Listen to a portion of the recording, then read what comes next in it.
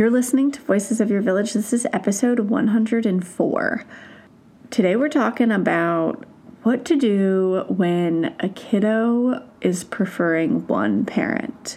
You know, when they like scream cry and they're like, no, mama do it. Or they're like, only dad can put me to bed or whatever. And you're like, okay, great. And you're exhausted and you don't want to do all the things for this tiny human. You would like to be able to tap into your support system and your co-parent. Or maybe you're on the other side of this and you're feeling really bummed and it feels like you don't get to interact with your kid and do these activities with them that you really love and cherish. So today we're diving into it. All of the things. This is a bit of a nerdy episode, but I leave you with a concrete, tangible plan for moving forward, regardless of where you fall on the spectrum. Before we dive in, I want to let y'all know that our special deal for Mama's Getaway Weekend is expiring soon. For the month of January, you can put just 25% down to make it more feasible for y'all to come. I have spent so much time and money and energy on getting to this place with my mental health, from reparenting my adult self to learning to live without anxiety and diving into how to have the strongest relationship I can have. Honestly, right now, it's the healthiest it's ever been. And what this looks like for tiny humans. How do you build a foundation with them that'll serve them for the rest of their lives? And I don't want y'all to miss out on this.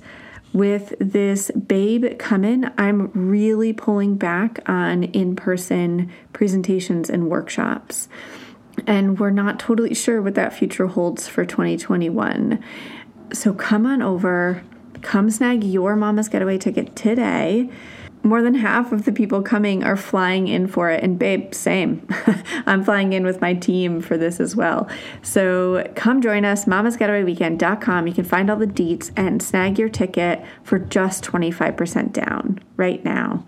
I cannot wait to hang out with you so that you can build this toolbox to change your life, your partnership, and your tiny human's life. All right, let's dive in.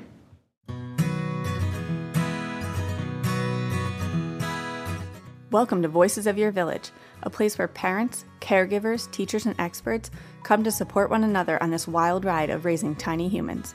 We combine decades of experience with the latest research to create the modern parenting village. Let's dive into honest conversation about real parenting challenges so it doesn't have to be this hard. I'm your host, sleep consultant, child development specialist, and passionate feminist, Alyssa Blass-Campbell.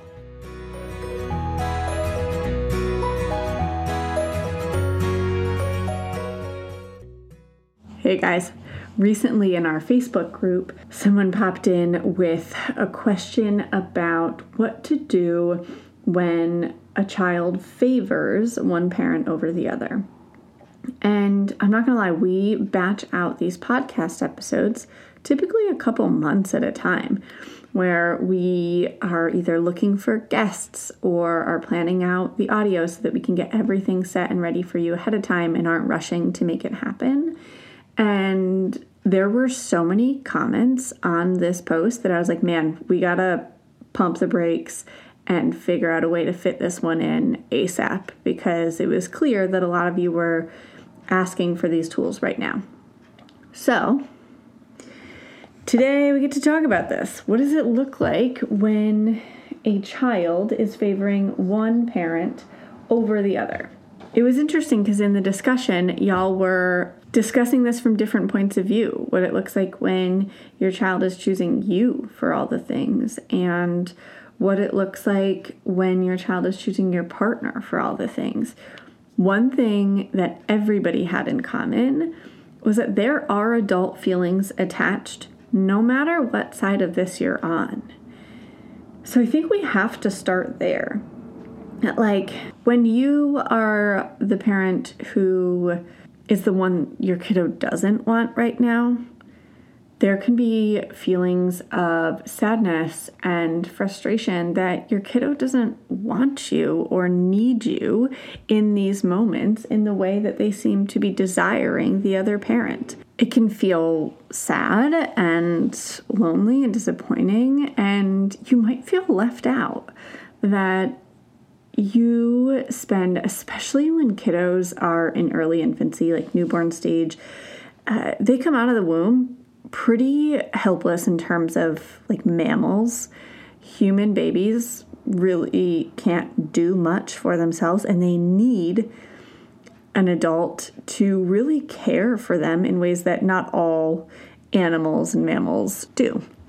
So, to go from being needed and desired to all of a sudden not being needed as often or desired, or to hear a kid say like, no, I don't want you.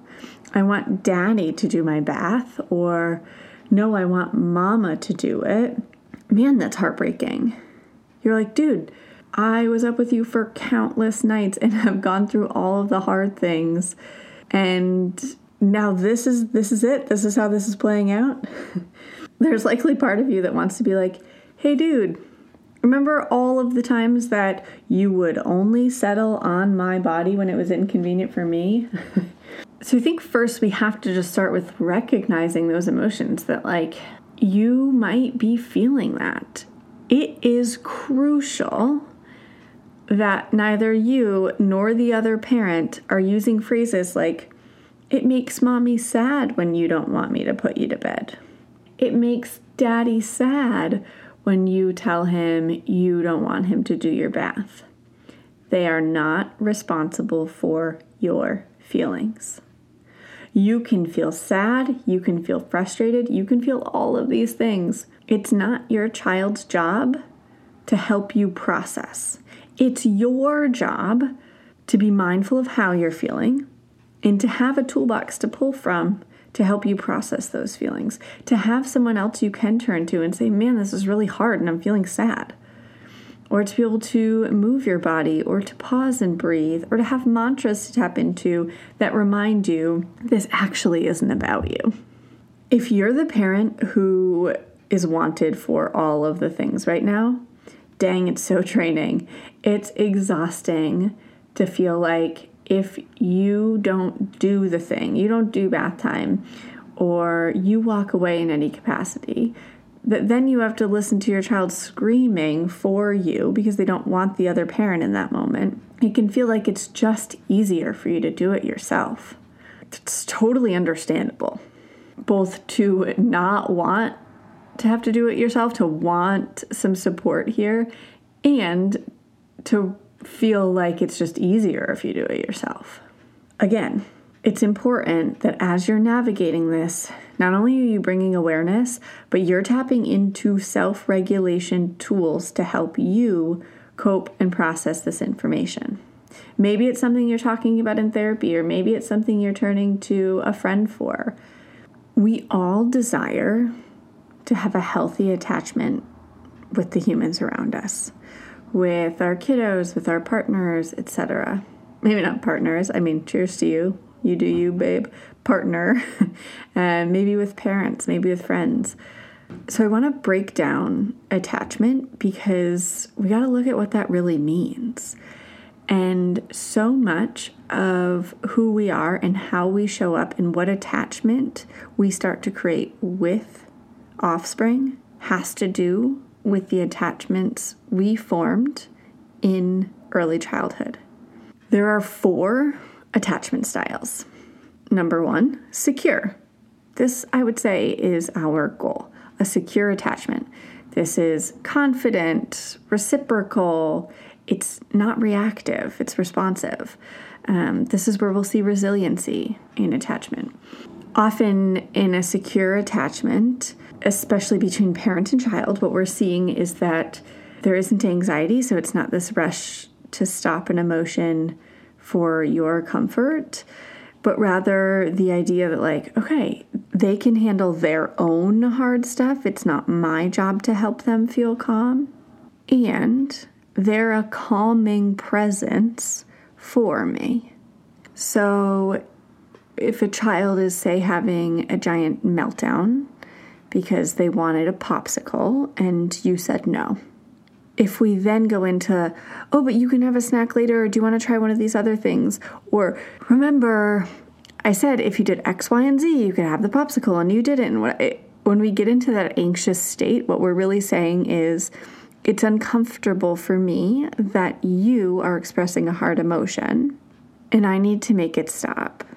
On the flip side, when a child expresses this hard emotion because they're disappointed or frustrated that they're not getting what they want, and you're confident in your decision, and you can validate their feeling and hold space for them without also getting upset or needing to make their expression stop, this is a key component to developing a secure attachment.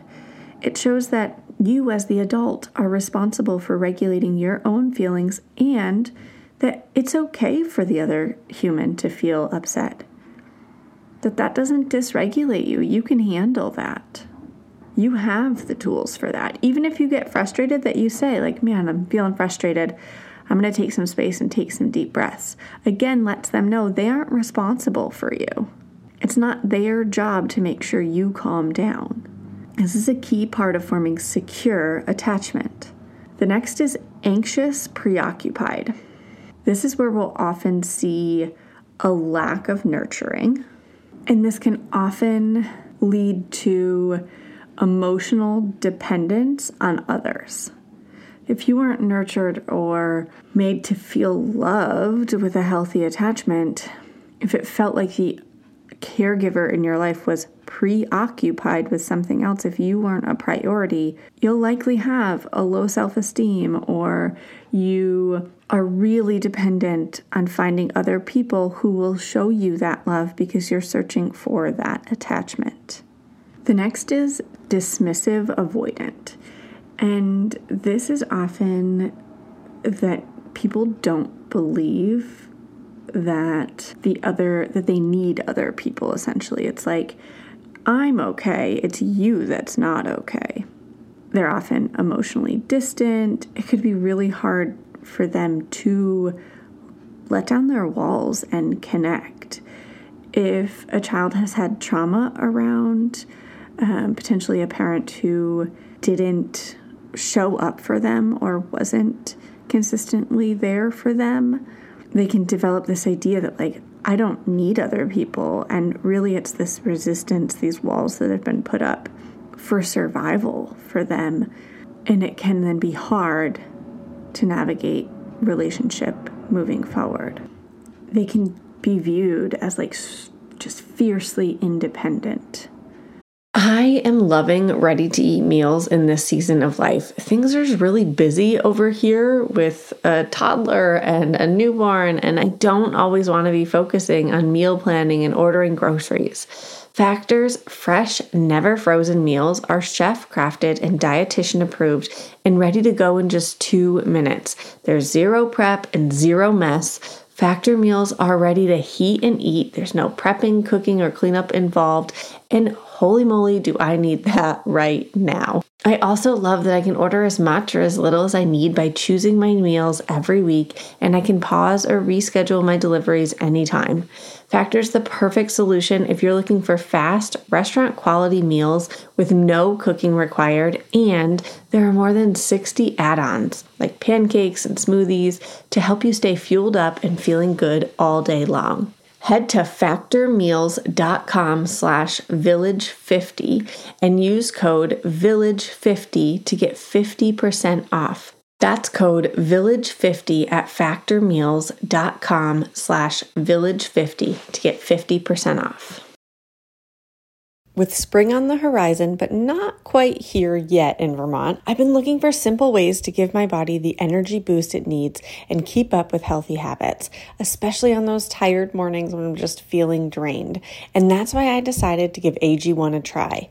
Not only does AG1 deliver my daily dose of vitamins, minerals, pre- and probiotics, and more, but it's a powerful, healthy habit that's also powerfully simple. It's just 1 scoop mixed in water once a day, every day, and it makes me feel more energized and ready to take on the day. It's a morning ritual that gives me peace of mind, and then I'm getting comprehensive nutrition that supports my immune system and keeps me going all day. As a parent of 2 amazing kids, longevity is on my mind more than ever before. I want to make sure I'm taking really good care of myself so that I can continue to show up for the moments that matter. Every day, AG1 helps me build long-term health with daily nutrients that support brain, gut, and immune health. All it takes is 1 scoop a day, and I'm setting myself up for the long run. AG1 is the supplement I trust to provide the support my body needs daily, and that's why I'm jazzed to welcome them as a new sponsor. If you want to take ownership of your health, it starts with AG1. Try AG1 and get a free 1-year supply of vitamin D3, K2, and 5 free AG1 travel packs with your first purchase exclusively at drinkag1.com/village. That's drinkag1.com/village. Check it out. The last one is avoidant fearful. This is high anxiety. So they're typically more dependent in relationships than the avoidant dismissive. And they have strong fears of rejection, often a very low self-esteem, high anxiety in relationships. They often desire a closeness, but they're scared of it. They're afraid of being hurt. They almost expect to be hurt. They might have walls up because they're afraid that they're unlovable. The anxious response to kids trying to make them stop expressing, I think can really lead to this last one. In that kiddos might feel like, oh, because they have hard feelings, because they express their emotions, that they're too much, that somebody isn't going to be okay with them, that it's going to be too much for someone to handle. I mean, how many times have you as an adult been like, oh, I'm so sorry. I even remember this summer when I was like at the hardest part of this fertility challenge and was really emotional and just I ended up starting with a new therapist over the summer because I found myself going to this place where I just wanted to cry. And it was like tears were just living behind my eyes, just waiting. And at one point I turned to Zach and was like, I'm so sorry. I'm so sorry that I'm so sad. And he was like, Alyssa, this is sad. Like, you're allowed to be sad. But I was worried about being too much, that if I was too sad or it was too many hard feelings and whatever, that it would be just overwhelming for him and he wouldn't want to put up with it. For those of you who know Zach, you're like, oh my God, it's the opposite. He's whatever, there for the long haul. But I had this fear. And I think growing up, I got the like, you're okay, pull yourself up from the bootstraps, just like brush it off, keep going, consistent messages of your hard feelings are too much for us to be around. And I think when we rush to make kiddos stop expressing, this is actually something that's interesting because we have attachment parenting, which I think is ironic because I think so much of the practice of attachment parenting is really sending the message of, I want your hard feelings to stop. So I'm going to make sure I pick you up, or I'm going to make sure I do something so that you know you aren't alone in this, which I think is maybe the goal. But I think often what we end up doing is really getting anxious about them feeling.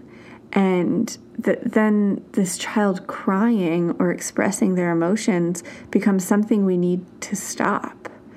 And I don't think that leads to secure attachment.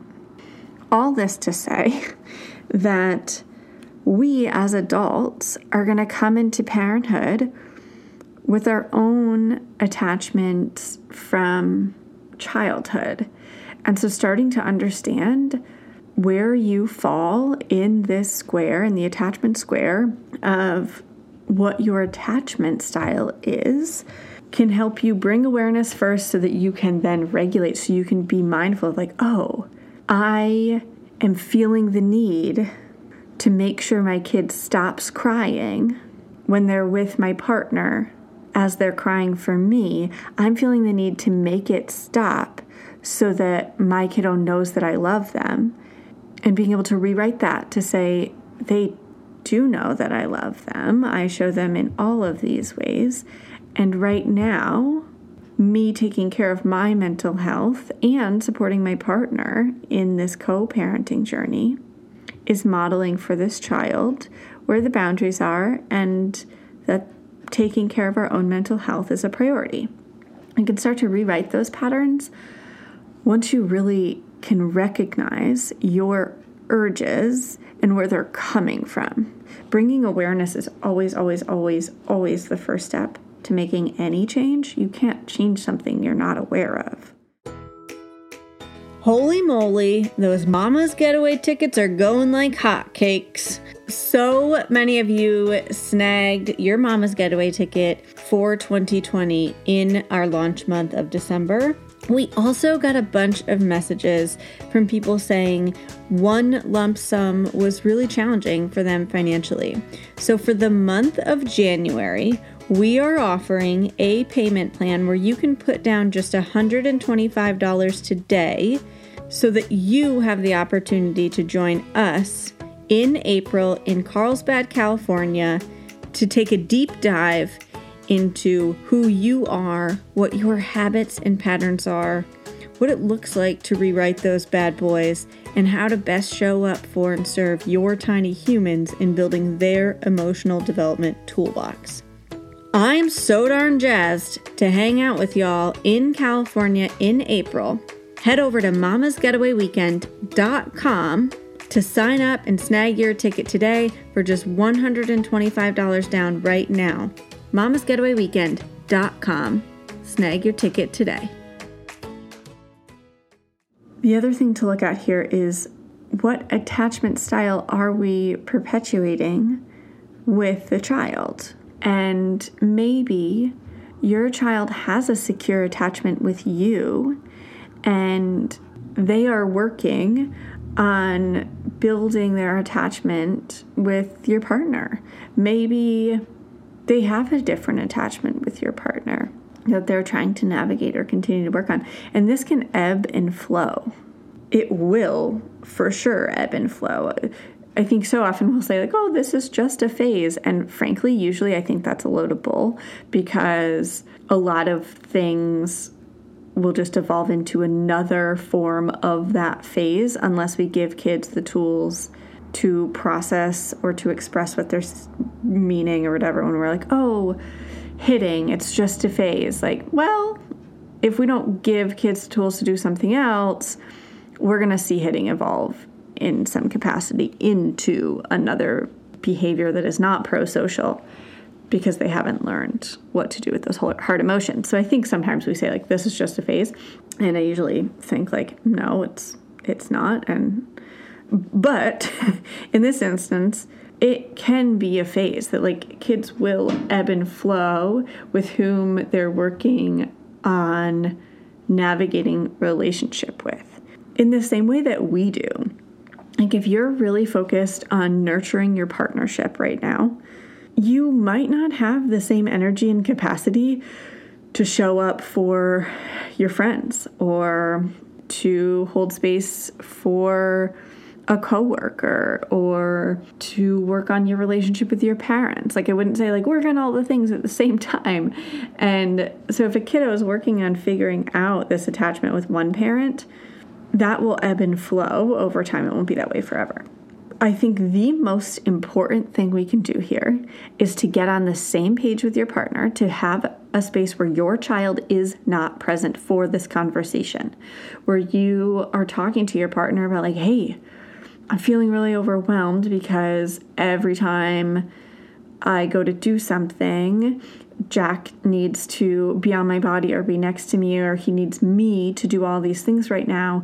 And whenever he says, like, no, mama, do it, I feel like you just back away, and then it's all this pressure on me. And I got to figure out where we go from here and how we can come up with another plan. Or it might be the other way around, where you're saying, hey, I'm feeling pretty bummed that every time you're around, Jack doesn't want me to do anything for him, and it hurts my heart when he's crying as I give him a bath because he wants you to do it.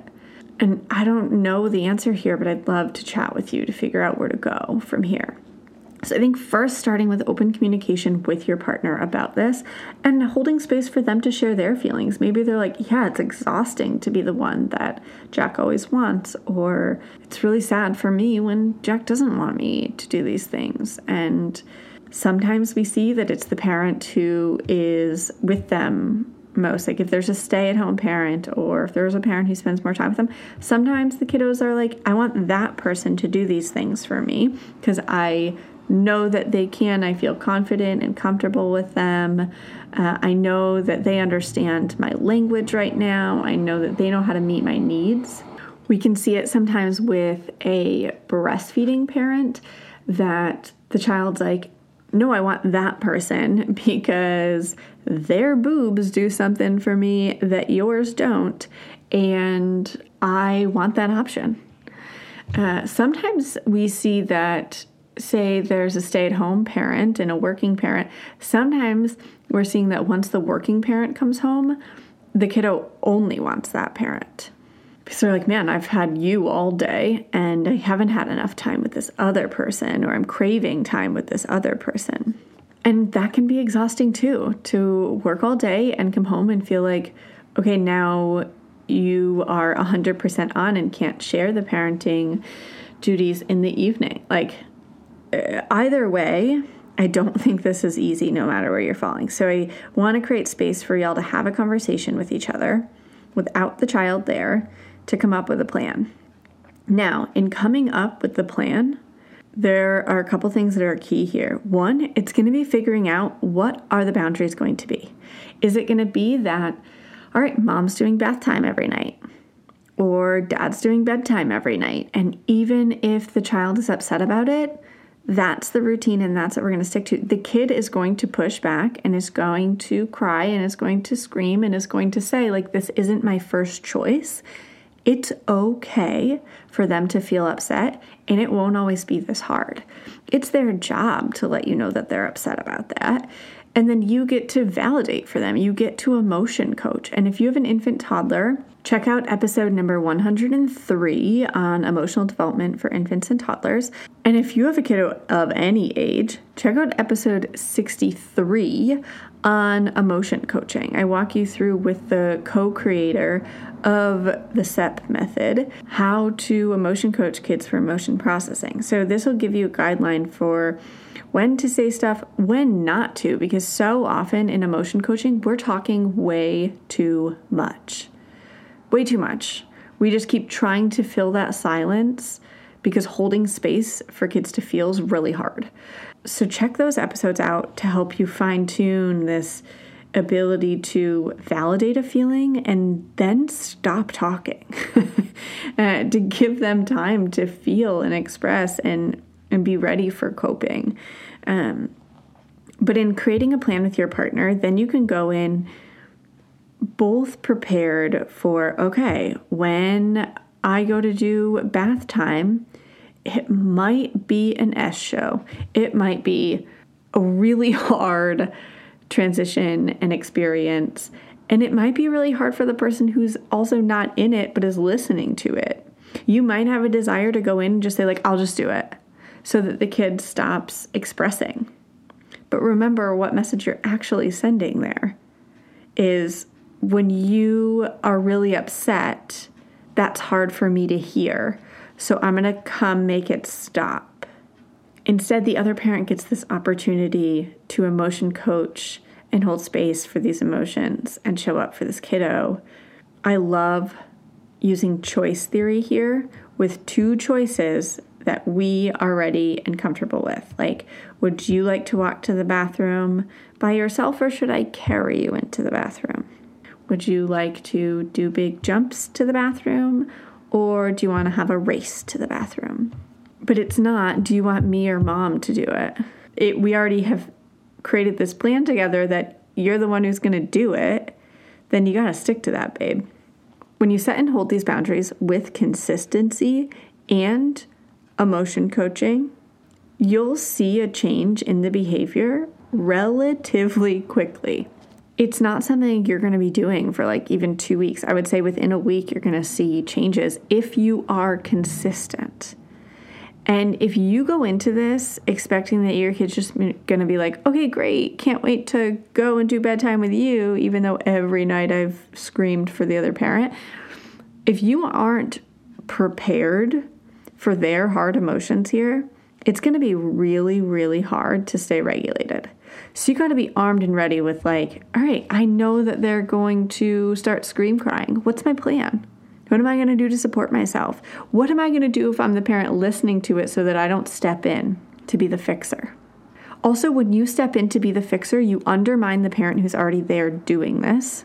And you send the message to the kid that the parent who's with them doesn't have the toolbox to do this. That you are the only one who can meet these needs. If that's the message you're going for, go right ahead, babe. But if you are working and your partner is desiring this secure attachment with them and for the kiddo to know that they can meet their emotional needs too, then you're going to have to give them space, because also it's not going to be perfect.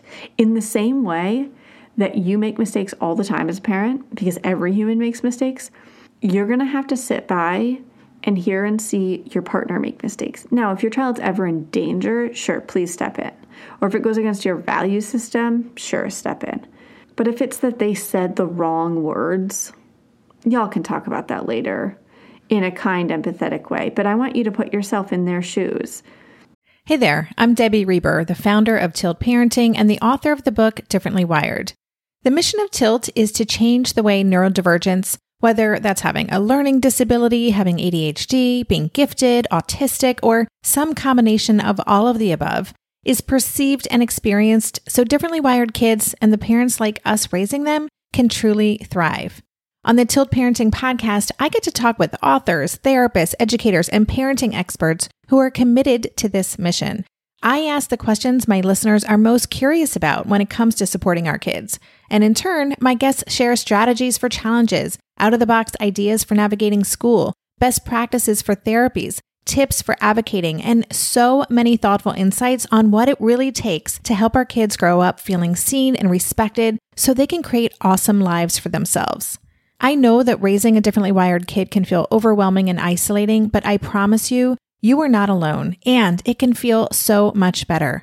If you're on this parenting journey, come listen to Tilt Parenting. Together, we can shift this paradigm and show up for our exceptional kids with hope, possibility, and joy.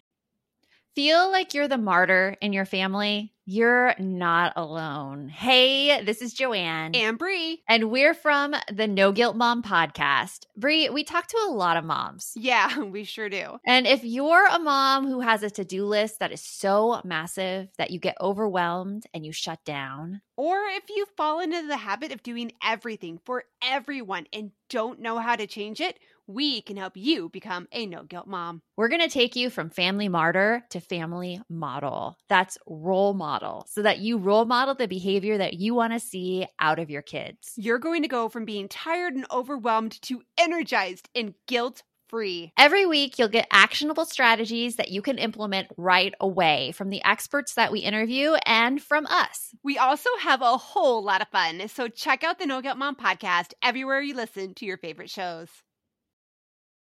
I think so often, especially in heterosexual relationships, I think so often women are expected to figure out what their kiddo needs and how they best feel calm and all this jazz. Like, what does this cry mean? Or what does this child best respond to? Or what works best in this situation?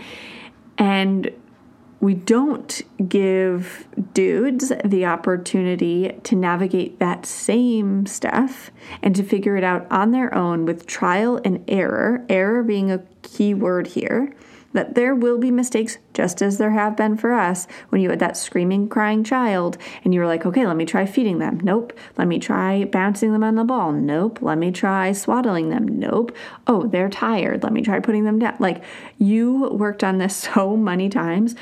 And so often when it's a partner's turn to do this, we expect them to do it perfectly, or we'll step in and just do it right, quote unquote there. We've got to give them the space to figure this out and to later be like, hey, man, I was having a hard time with X, Y, and Z. Like, do you have any thoughts on this? What have you found here? Or was there anything that was really hard that you want to talk about? Then we can have conversations, but not from the place of, I know what's best for our kid and I'm here to be the fixer. If you need to leave the house while this is happening, if you need to step outside, if you need to put earbuds in and listen to Voices of Your Village podcast, if you need to take space for yourself because it's too hard for you to regulate enough to not step in, go ahead. If you are the one who is going to be enforcing this boundary and holding this boundary that you've set, that you are going to be doing bedtime tonight, even though this child wants their other parent to do it. If you're the one who's going to be doing it, A, you've got to have tools in your toolbox to pull from to regulate. B, you have to come up with some sort of mantra or phrase that works for you that reminds you this isn't about you, that this is about your child likely looking for what they can control here, what's within their control and what isn't. And there's a lot of discussion about like, we aren't supposed to control kids. And sure, but everybody in all of life is looking at what we control and what we don't control. Literally in everything, like from job descriptions to within a classroom to within a society of like, when I break the law, there is somebody else who's in control. There is somebody else who holds me accountable to that. We are letting them know when we hold a boundary that ultimately it is our job to support their health, growth, and development. In the same way that I wouldn't let them run into the street when a car was coming because I felt like they should be able to make their own decision and I'm not in control of them. I wouldn't do that because it's a safety thing, because they don't have a fully developed prefrontal cortex to be able to make this decision yet. Often when we're looking at growth and development, I think especially in this like respectful parenting community, we have this idea that we aren't allowed to hold these boundaries in the same way. This child doesn't have a fully developed prefrontal cortex. There are going to be decisions that we make for them because we have more lived experience. In the same way that I'm not going to say, oh yeah, you don't have to change out of your poopy diaper if you don't want to. I know that then they're sitting in their feces and they're more likely to get a rash or potentially a yeast infection or a UTI. It's my job for their health to change them out of that poopy diaper, even if they don't want to. I'm not going to say, oh, you don't have to ride in a car seat because you really don't want to. I will give them choice. Would you like to climb into the car seat or should I put you into the car seat? I'm also going to give them a time limit because realistically, I'm not going to wait around for a half an hour for them to decide this. Also, really what I'm saying, if I don't give them a time limit, then what I'm saying is, do you want to climb into the car seat by yourself now, or do you want to do it on your own timeline? If I'm not willing to, even if they're upset about it, put them in the car seat because it's important for their safety when we're driving in the car, even if they don't like it, it's okay for them not to like it, guys. I think we have this idea that in order to be respectful of other kids, that they have to be happy about the boundaries or the choices all the time. And that's just not true. And that's going to come into play here so much, is that they're not going to be happy about the boundaries we set because their first choice is, no, I just want to be with this other parent right now for everything. And it's okay to say, you know what, that's not going to work for us. So we need to figure out as co-parents what does work for us and set and hold those boundaries. It's not your job to be their friend or for them to like you all the time. I actually had a person reach out recently that was talking about boundary setting and holding, and she said that she started to really practice this stuff. She had listened to episode 3 of the podcast on boundaries and started to really put this into practice. And her kiddo was really upset as she was holding the boundary. And after they processed and he was calm, he came back into the room where she was and said, I love you, Mommy, and just snuggled into her. Because what he had just learned was she is going to keep me safe even if I'm mad about it. It's such an act of love. As you move forward, get on the same page with your partner. tap in to your own self-awareness around what is your attachment style? What are you bringing from your own childhood? And what do you want to cultivate with your child now?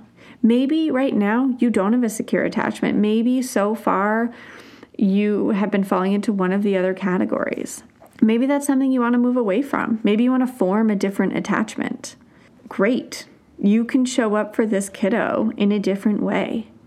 There's so much research on attachment theory from Mary Ainsworth and Dr. Bowlby about how vital it is specifically from parent to child and how that will serve and support your relationships for the rest of your life.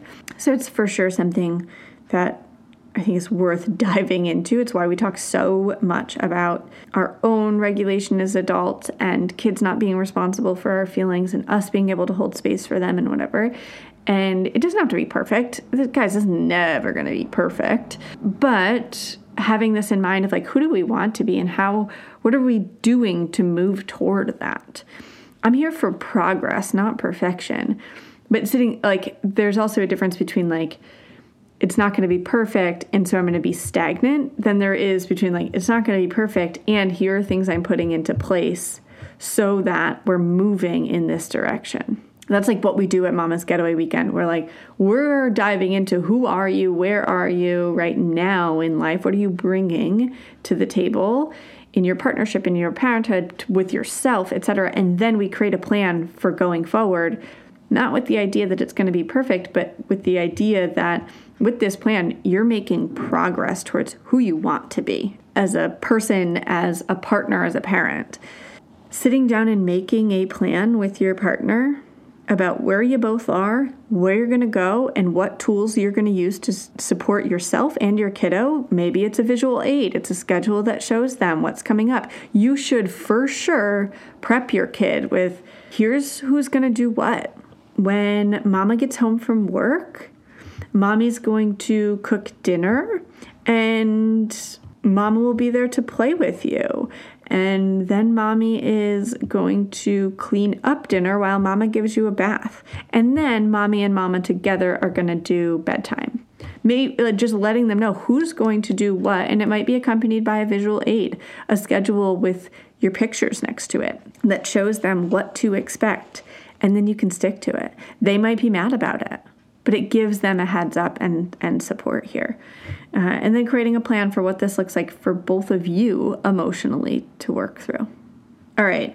I love, love, love having these discussions with you after the podcast. So take a screenshot of you tuning in right now and share it and let me know. Slide into my DMs. Let's chat about it. Share it on Facebook and we can continue this conversation. I love to see where you're tuning in from and to dive a little deeper with y'all. All right, I'll see you over on the gram. Thanks for tuning in to Voices of Your Village. Check out the show notes for this episode and all past episodes at voicesofyourvillage.com. Did you know that we have a special community for all of you to be a part of so that we can all gather together to raise emotionally intelligent humans? Head on over to Facebook, search Seed and Sow Voices of Your Village, and dive into that Facebook group. We cannot wait to hang out with you and collaborate on raising these tiny humans. If you're digging this podcast, head on over to Apple Podcasts, scroll down, click those stars, and leave a review. It really fills my heart to hear from all of you.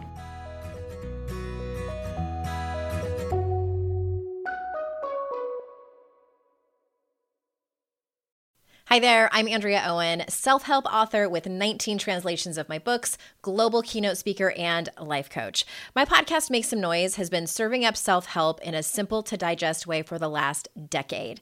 The topics brought in each episode are practical and easy to implement around topics such as working through fears that keep you stuck, different modalities of therapy, managing your negative self-talk, and more.